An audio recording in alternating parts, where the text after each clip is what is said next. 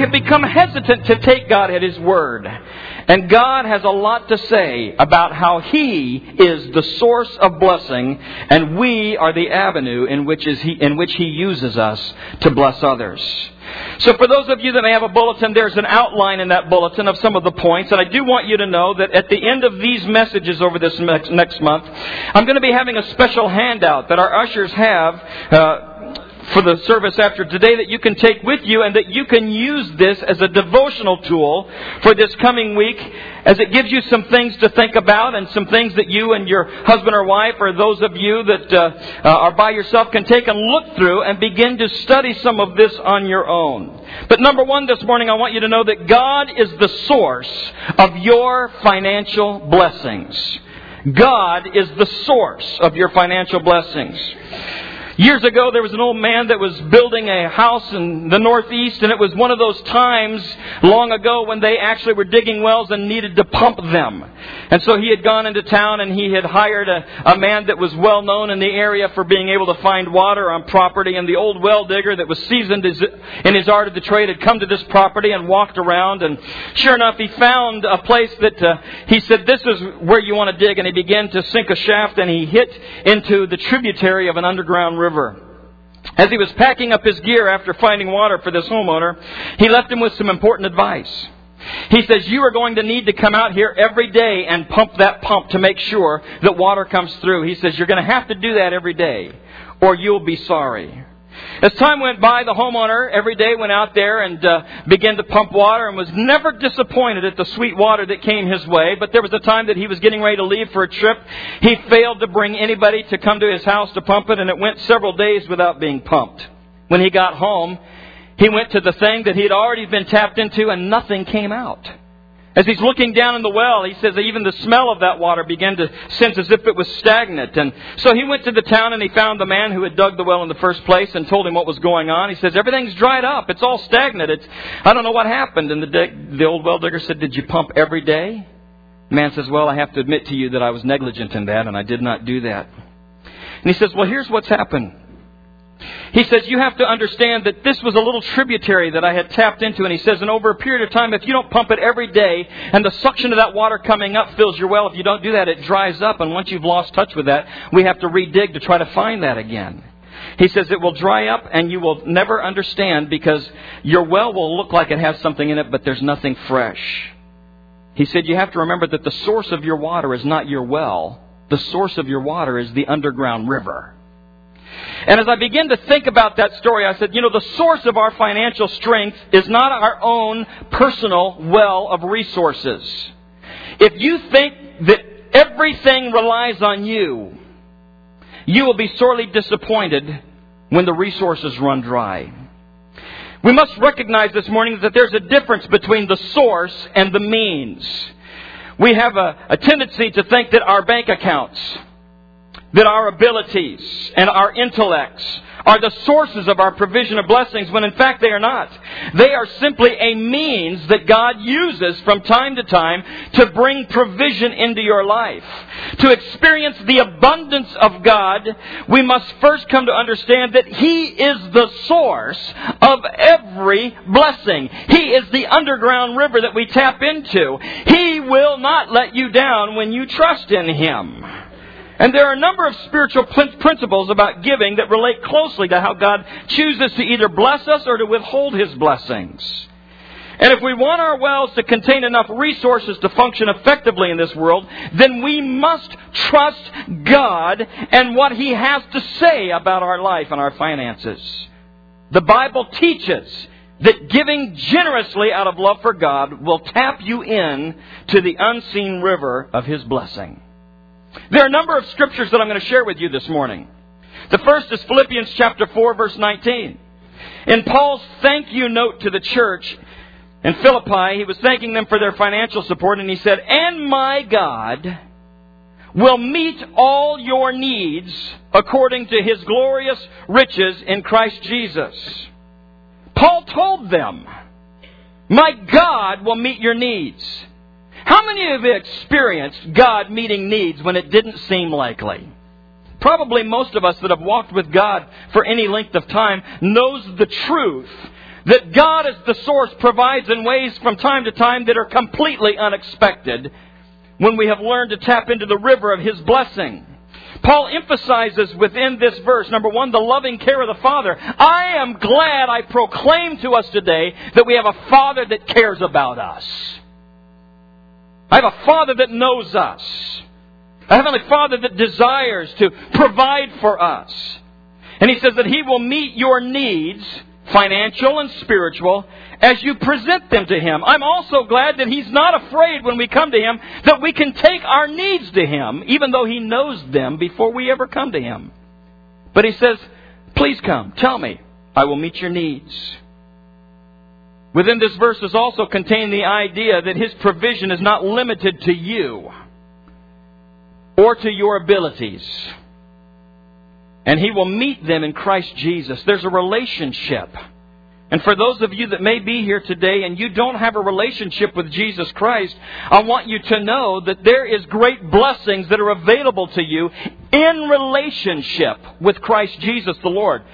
The greatest is salvation. The greatest is knowing that the life that we have lived in the past that has not pleased the Lord can be washed away. And that there's a freedom in us and a newness in us and a newness of life that God gives to us. There are also innumerable other blessings that are available in relationship to Jesus Christ, this being one of them. I grew up in farm country, in corn country in particular in Nebraska. And we learned there by seeing every year the law of the harvest. It was something that God speaks of often in Scripture. And in fact, it was the way that we share our resources in the most practical issues of life that we face. And simply stated, the law of the harvest is, the more you reap, the more you sow. Or the more you sow, the more you reap. Where I grew up in Nebraska, we had these magnificently huge tractors that would go through at planting season, and there was a scientific formula that many of our farmers had used through years of trial and error to figure out what the greatest way to get the greatest harvest was. And so implements were made to make sure that they planted corn seeds every 8 inches. And that not only were the corn planted every 8 inches, but the rows between them were 30 inches, which gave just enough room for the irrigation water to travel between them. And that the plants, as they grew in that, it would become a good and healthy stand that was close enough for proper pollination. And in doing that, it required that they planted between 30 and 32,000 seeds every acre. Now, if a farmer planted only a few hundred seeds an acre, he was going to get a lousy stand of corn. But the more they planted, the more they were able to harvest. And I can tell you that when harvest time came, it didn't matter whether it was day or night. They were on some of those combines. They had huge lights on them. And in the farm country, everybody in the church jumped and went to the farmers to help them. And it was harvest time. And sometimes they would work all night long in these huge things, bringing in this magnificent harvest because they had been very good in the way that they had planted.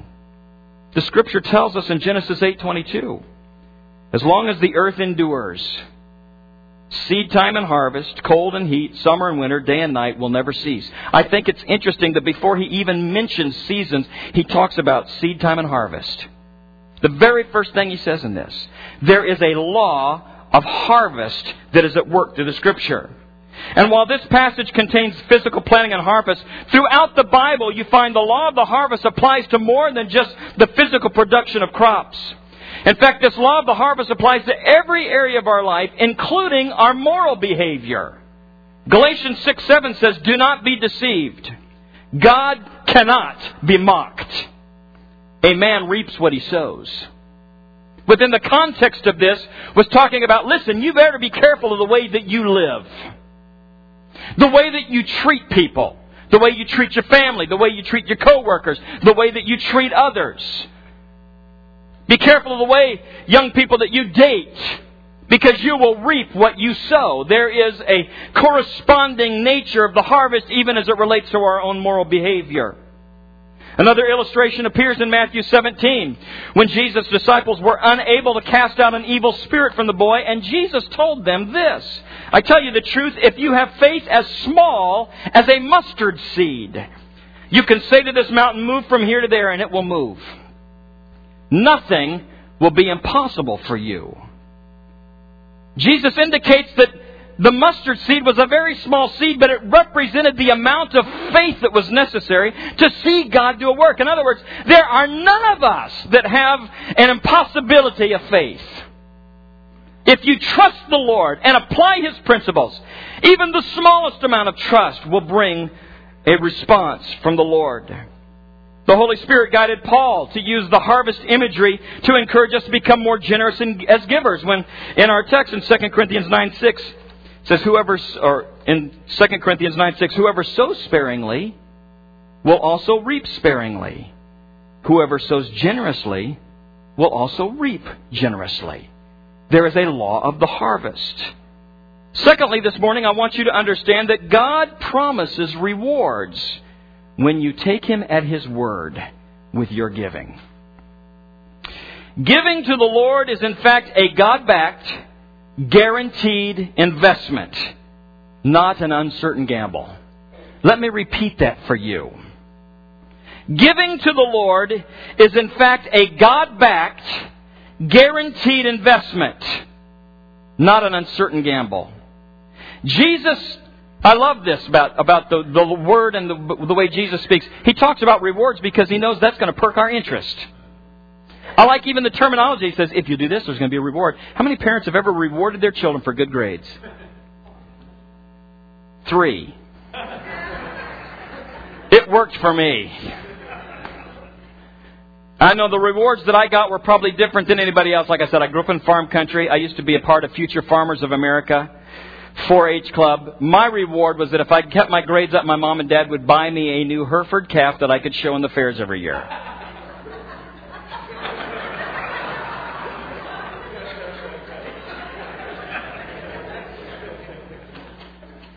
I fail to see the humor of that.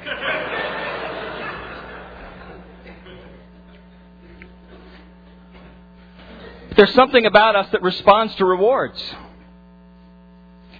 Jesus teaches us to give without public display. In Matthew chapter 6, verse 4, He says, then your Father who sees what's done in secret will reward you. What was taking place at the time was that those who were giving a lot were making a big show of it so that they would receive the public applause of everybody who was around. And the Lord says, you know what? I want you to know that I know what you give even when nobody else knows. And I will reward those who don't make a show of what they give. Matthew 10:42, He teaches, if anyone gives even a cup of cold water to one of these little ones, because he is my disciple, he will certainly not lose his reward. And as you begin to view these two verses, together, you begin to see that sometimes it's not the amount. You might say, but others can give far more than I can. I want you to know that the Lord says anything that you give with the right attitude is rewardable. If all you can give is a cup of cold water in the name of the Lord, then give what you can give in the name of the Lord. Because it becomes rewardable by what you do. And so the Lord reinforces a cause and effect relationship between giving and receiving. And it is not wrong to desire healthy rewards. It's not unscriptural nor unspiritual to think, Lord, I want to do some things for you because I know that you said you're going to reward them. He wouldn't have said it if it wouldn't have mattered to us. And so He uses this motivation of reward and the terminology of this and rewards to inspire us in obedience and to take Him at His word. In fact, Hebrews 11:6 says this, God rewards those who earnestly seek Him. Matthew 6, verses 19 through 34, and I'm not going to read all of this, but I want you to at least know that Jesus compares giving to storing up treasures in heaven. In other words, there is this heavenly investment scheme that He has at work for us. That every time you are generous on this earth, you are making investments into an account in heaven that you don't know what's going on there, but I can guarantee you that that investment has not gone down this year. He says, you're storing up treasure. He uses the word treasure. You're storing up treasure in heaven.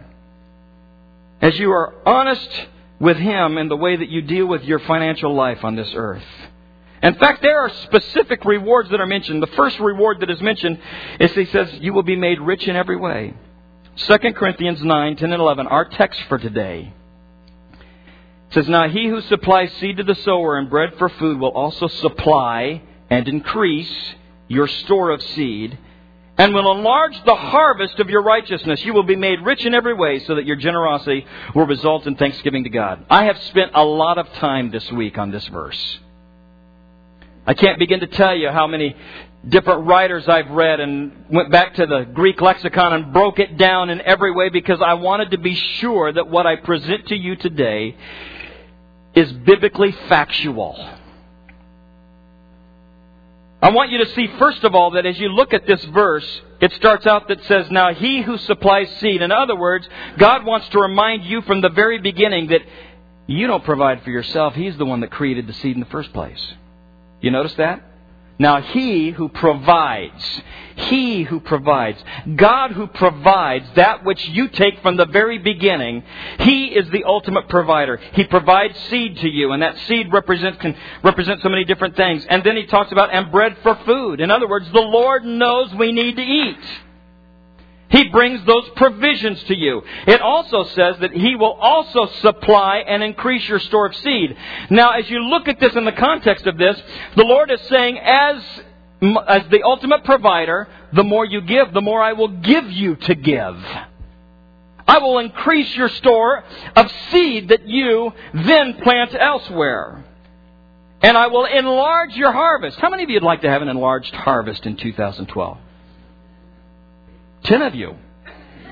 We're getting better. And then we get to this line, you will be made rich in every way. Honestly, I'm going to tell you something. When I read this, there's a fearfulness in talking about this. Makes us a little uncomfortable. But as I begin to break this down into what the original Greek says about this, you will be made rich comes from the Greek participle plutizomenoi. And it's interpreted as this: able to be generous. In other words, the Scripture would say, you will be made to be able to be generous in every way so that your generosity will result in thanksgiving to God. You will be made to be able to be generous. This is the way the Lord uses the term rich. And as I thought about that, I thought, man, that is so different than the concept of rich that we have in our world today. And as I'm praying, saying, Lord, help me in some way to come to a way that I can adequately express this in a way that brings pleasure to you, the thought began to hit me that here's the difference. In the world in which we live, rich means to accumulate. In fact, we see the bumper stickers. He who dies with the most toys wins. Never fully understood that one. But it feeds the accumulation mindset that we live in this world. That, Lord, if you're blessing me, I must have an accumulation. Everybody can look and say, I am blessed because I have a lot. That is not what the Scripture says. And in the eyes of the world, we are facing this accumulation mindset versus the mindset that being rich in the eyes of the Lord means that we are able, by His source, to be generous to others. That's what the Lord sees as rich.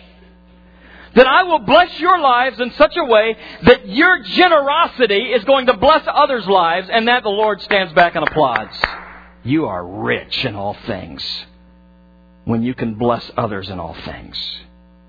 And so we face this accumulation doctrine that has been so twisted within the world as it relates to Scripture. And I want you to be sure that you understand today that the pastor is not telling you that if you give offerings to the Lord that He's going to let you accumulate. That's not what the Scripture says. His blessings is that you can be a channel. God promises that if we give to Him, He will give us the financial capacity to be generous. The Bible describes riches to us as both spiritual and material. There within this word, within this Greek participle, is the understanding that His blessings to us do not limit themselves to only being able to be generous financially. There's also the ability within us to be able to be generous with people spiritually. In other words, you can be generous with God's grace by forgiving others. You can be rich in the grace that you extend to people. You can be rich in God's glory. Your attitude makes a difference to the people around you. There are people that like to be around you because you are naturally joyful. Even when things are going wrong, there's something about your nature. People want to be around you because you build them up. Your nature is that which uplifts them. That's the generosity of the Lord making you rich in His glory. You can be rich in God's presence. You can be rich in His approval. You can be rich in His understanding. And honestly, I ask God for this more than anything else. I would rather be rich in the understanding of His Word than I would to accumulate the things of this world. I would rather have devotional time that is rich because of the explosion of knowledge that God gives to us in His Word, that leads our life, than to be looked at by the world, by people and say, boy, they've accumulated a lot. We can be rich in His wisdom. We can be rich in His insight. We can be rich in His counsel. We can be rich in all things that belong to the nature of the Lord, according to this Scripture. And when we are generous givers, we have access to all of these riches. If deep in your heart you have a desire to be a good manager of God's resources and want to be generous in meeting needs so that people can give thanks to God, then you must expect God to provide for you. And Paul sets the stage for the proper desire of our heart when he wrote in 2 Corinthians 8:9, "For you know the grace of our Lord Jesus Christ." Listen to this. "That though He was rich, yet for your sakes He became poor, so that you, through His poverty, might become rich." I want you to think about this for a minute, because this sets the proper stage for everything that the Word has to say to us about being rich in every way. That Jesus Christ, the Son of God, who had everything, all power, everything at His disposal, made Himself like us. Clothed Himself in humanity, became poor, gave it all up. Why? So that we could have His riches. He gave it to us as heirs, so that we, through His poverty, might become rich or able to be generous in all things. When you keep your eyes on Jesus, it will give you a proper focus that will keep you from twisting the Scripture to make it about you. Reward number 2. You will receive more than you give. Luke chapter 6 verse 38. The Scripture says, "Give, and it shall be given you." Honestly, if we were writing this, we would say, He has given it to us first, so now we can maybe give some of it. But notice that the obedience aspect of this is the first thing that's spoken of. The Lord says, I have already provided you with seed. I want you to give, and then it will be given to you. A good measure, pressed down, shaken together, running over, will be poured in your lap. For the measure you use will be the measure it is measured to you. Now, I really wanted to have an object lesson today, so that I could sit here with some sand and a little cup and sit here on my lap and kind of shake it down, get all the air out of it, and scoop some more in there. So you're just picturing this in your mind, aren't you? Boy, you guys are you awake? But you got this measuring cup, and you're packing, you're trying to get as much into it as you possibly can. And the Lord begins to describe the way that He brings blessing to His people in a way that we can understand. That it's not like, just a little bit. I mean, you're packing it in, shaking it around, blowing all the air out, everything you can. And the Lord says that He will pour that into you, and it will overflow into your lap.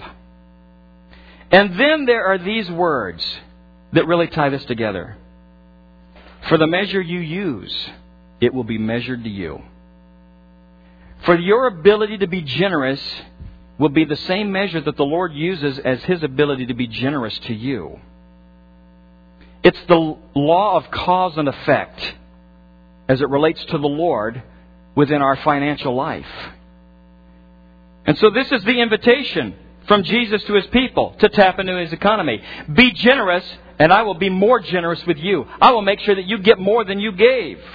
And for years, people have struggled with this text.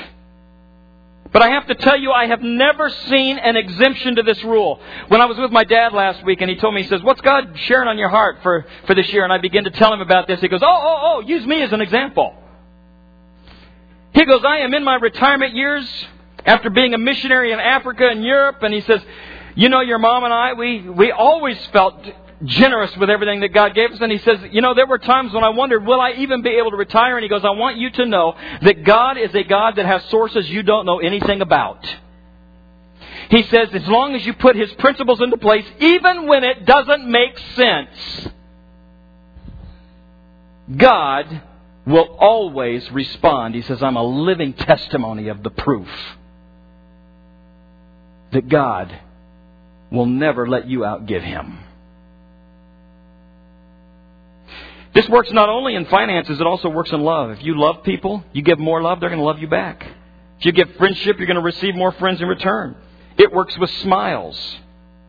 If you smile at people, 7 out of 10 will smile back.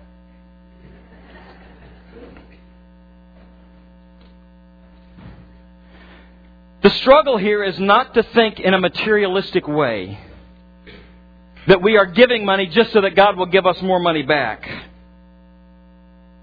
The materialistic way of thinking in this would be that God's going to let you accumulate. I'm giving this, Lord, so that you give me more, and then I'm going to keep it. Lord, I'm going to give this to you. Now, here's the amount I gave, expecting that you would give me more back so that I will have more, without understanding the effect of the channel that the Lord wants to use you through. A spiritual person obeys and trusts God to release His blessings, to provide all the resources of life. Listen to this. An unspiritual person believes they produce the wealth by their human effort. Therefore, God, keep your stinking hand out of my wallet.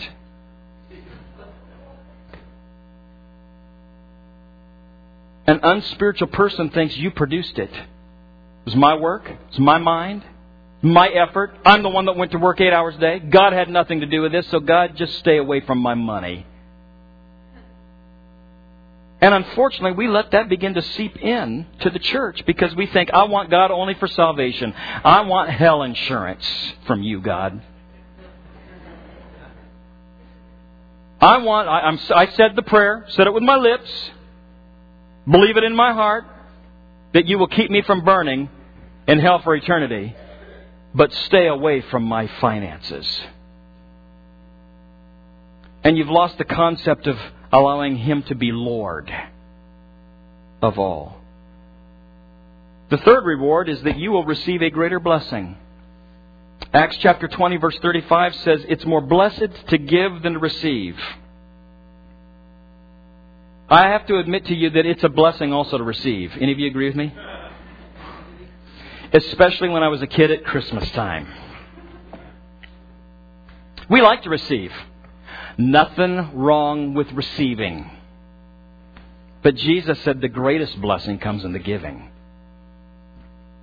My wife will agree with me on this, but when I went to India a number of years ago, it changed my view on giving and receiving.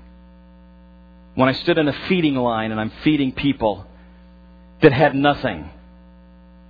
Watched a lady that didn't even have a cup to put her food in, and we scooped it into her clothes, and watched as she fed her kids, and then she sucked the taste of the gravy out of her clothes as the only meal she would eat that day.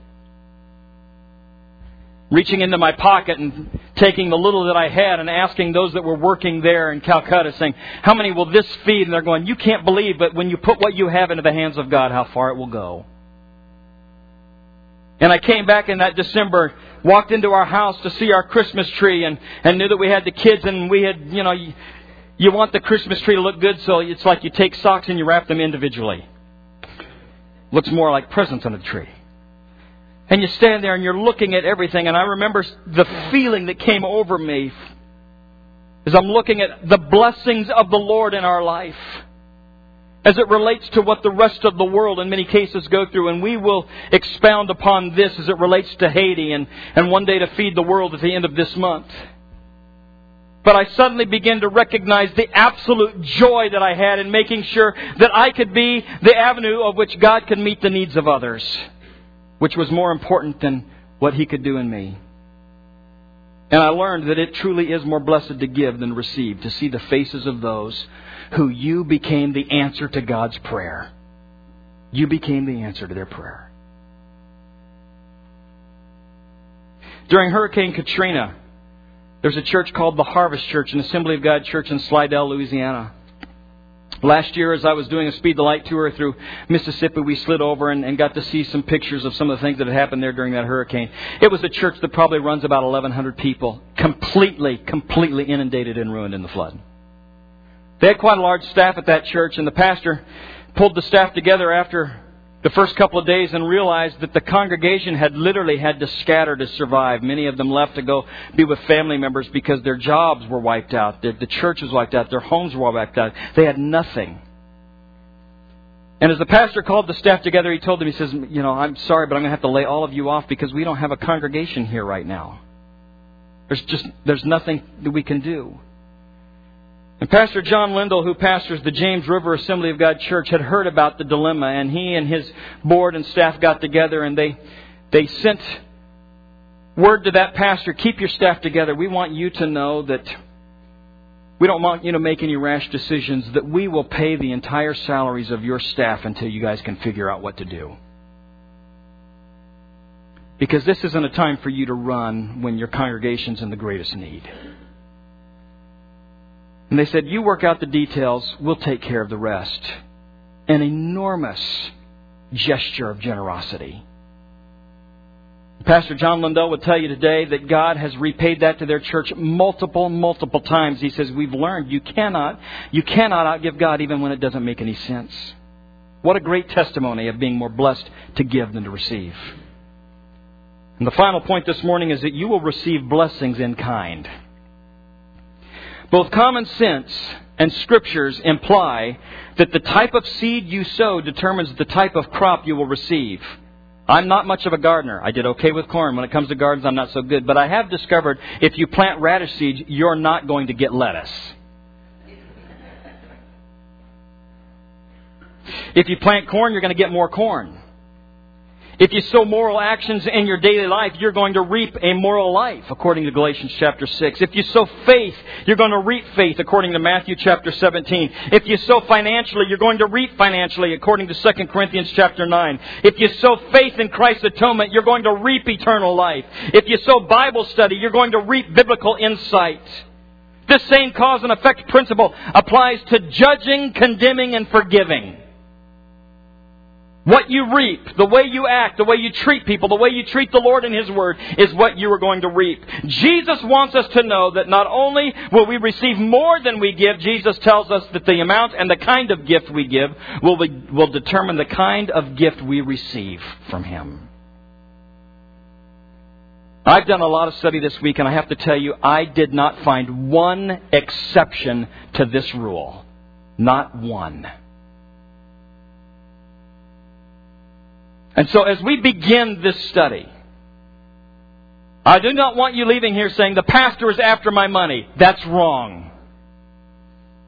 Because thank God we ended the year better than we've been in a long time in this church. Praise God.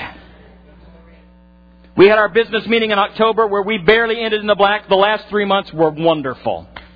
We ended this year better than we've been in a long time. We give God the glory for that. So I'm not here begging from you. I'm here instructing you what the Word of God says as it relates to your finances and the principles that as you apply them opens the river of God's blessing to your life. God's Word calls us to have faith in His promises. I'm going to ask the worship team if they would please come. When you are facing too much month at the end of your money, remember God promised that He would provide for your needs. And more. In 2 Kings chapter 4, there's this magnificent story of a widow who was about to lose her sons because she was in such debt. She didn't know what to do. She ran to the prophet and she says, listen, we've been faithful. My husband, before he died, was faithful. We did everything that we could do to be obedient to God, and now this is the condition we find ourselves in. My sons are about to be taken by creditors and have to go to work. I'm going to lose my only source of hope and income through my boys. What does God want us to do? And the prophet, speaking for the Lord, said to her, I want you to go and tell me what you have in your house. And she says, I've just got a little dinky bit of oil. It's just a little bit. And he says, then here's what I want you to do. I want you to go to all of your neighbors and ask them for all the empty oil jugs. Don't just get a few, get a lot. Go to all the neighbors. Go big neighborhood. Go across town. Whatever it takes. You go get empty jars from everybody you know and then introduce yourself to people that you don't know and ask them for their empty jugs. And after you have done that and you've gotten every empty jug that you can possibly accumulate, then go into your house and close the door. And so this lady and her sons obeyed the Lord, and the Scripture tells us in 2 Kings that they went everywhere that they could go. Got every empty jar they could get, went in the house, closed the door, and the prophet says, then begin to take the little bit that you have and pour it. And you're about to see that God is the source, not you.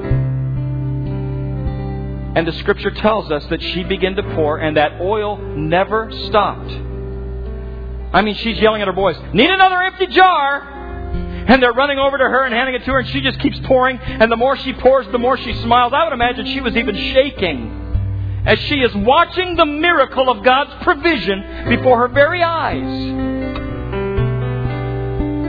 And every time they would fill one up, she'd grab another one. There may have even been drips on the floor as they're making the adjustment from one jar to another. And after a while, when they got to the last jar, she's pouring, and it got to the very tip of the last jar. And she goes, any more jars? They said, nope. And the oil stopped right there. The very last drip. The only thing that kept God from more provision was there was no more emptiness. And she sold that oil. Paid all of her debts. Because God provides as the source when you don't know where it's going to come from. Not only did God provide for her, but the amount of God's provision was in direct proportion to her trust. He gave her as much oil as she was prepared to receive. God's response to money problems is the same as His answer to health concerns, to family problems, to difficult circumstances. God wants us to trust Him, not our own resources. Please tell me you understand that this morning. God wants us to trust Him, not our own resources. Because Jesus said in Matthew 6:21, and I'm going to ask all of you to stand with me as I read this.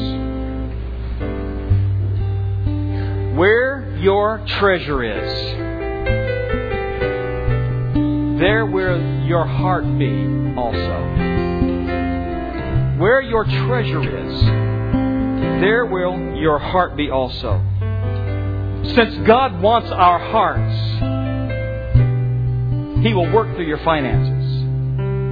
And I recognize that it's easier for people sometimes to give God their soul than it is to give Him complete trust of their finances.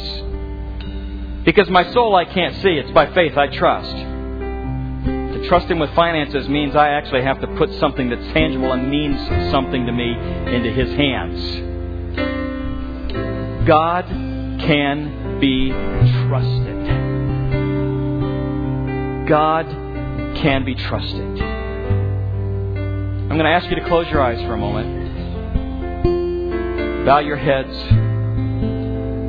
And I'm going to ask you to respond this morning. Maybe you're here and say, Pastor, you're stepping on my toes. I'm just being obedient to the Lord, so if your toes hurt, it's God's fault, not mine. But I also want you to understand that the investment policy of God is one that will never fail. If we believe that we are living in the last days of time, then honestly, the opportunity to invest in the economy of God may be growing short. And if He rewards those who diligently seek Him, then I want to make sure that I withhold nothing from Him within my life. It's within my ability to give.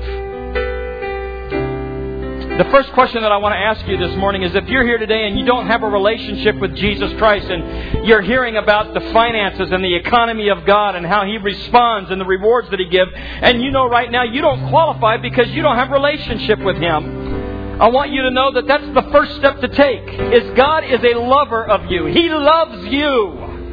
He gave His life to be in relationship with you, to cleanse you from unrighteousness and to save you and to help you start in a new path. And today, if you're here and you would like to have a relationship with Jesus, I'm going to ask everybody just close their eyes and bow their heads.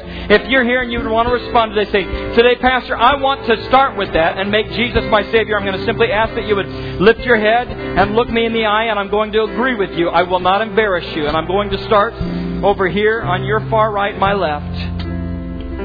I agree with you, sir. I agree with you, ma'am. Moving to the center section here. Is this your day to start relationship with Jesus? Hallelujah. Moving to the left center section. I agree with you, sir. I agree with you, sir. Hallelujah. Hallelujah. To the far left. Is this your time to start relationship with God? And now I want to ask a question to the church. Again, heads bowed.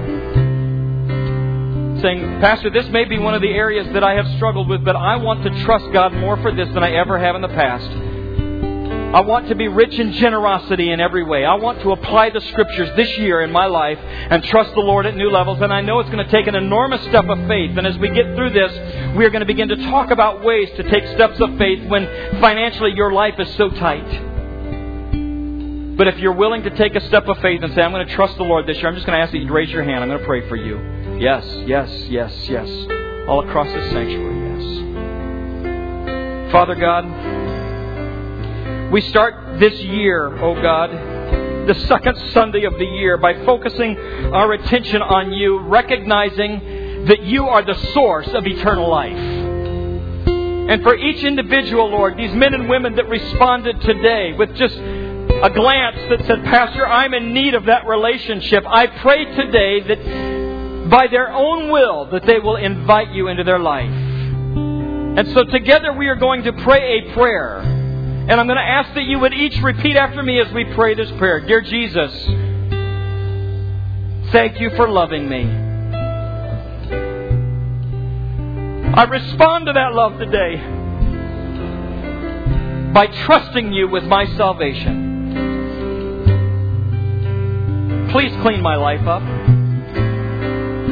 Forgive me of all the sins I've committed. I trust that your crucifixion paid the price for me. I receive that as my payment for sin. And I accept the life that you give through Jesus Christ. Amen. Father, I pray that as these new names are being recorded in the Lamb's Book of Life, that as all of heaven rejoices, we likewise rejoice in the fact that there are new people entering into relationship with you today. And now, Lord, I pray for your church. For, Father, by the response, there are a number of us that are standing here today saying, we want to trust you more than we ever have before.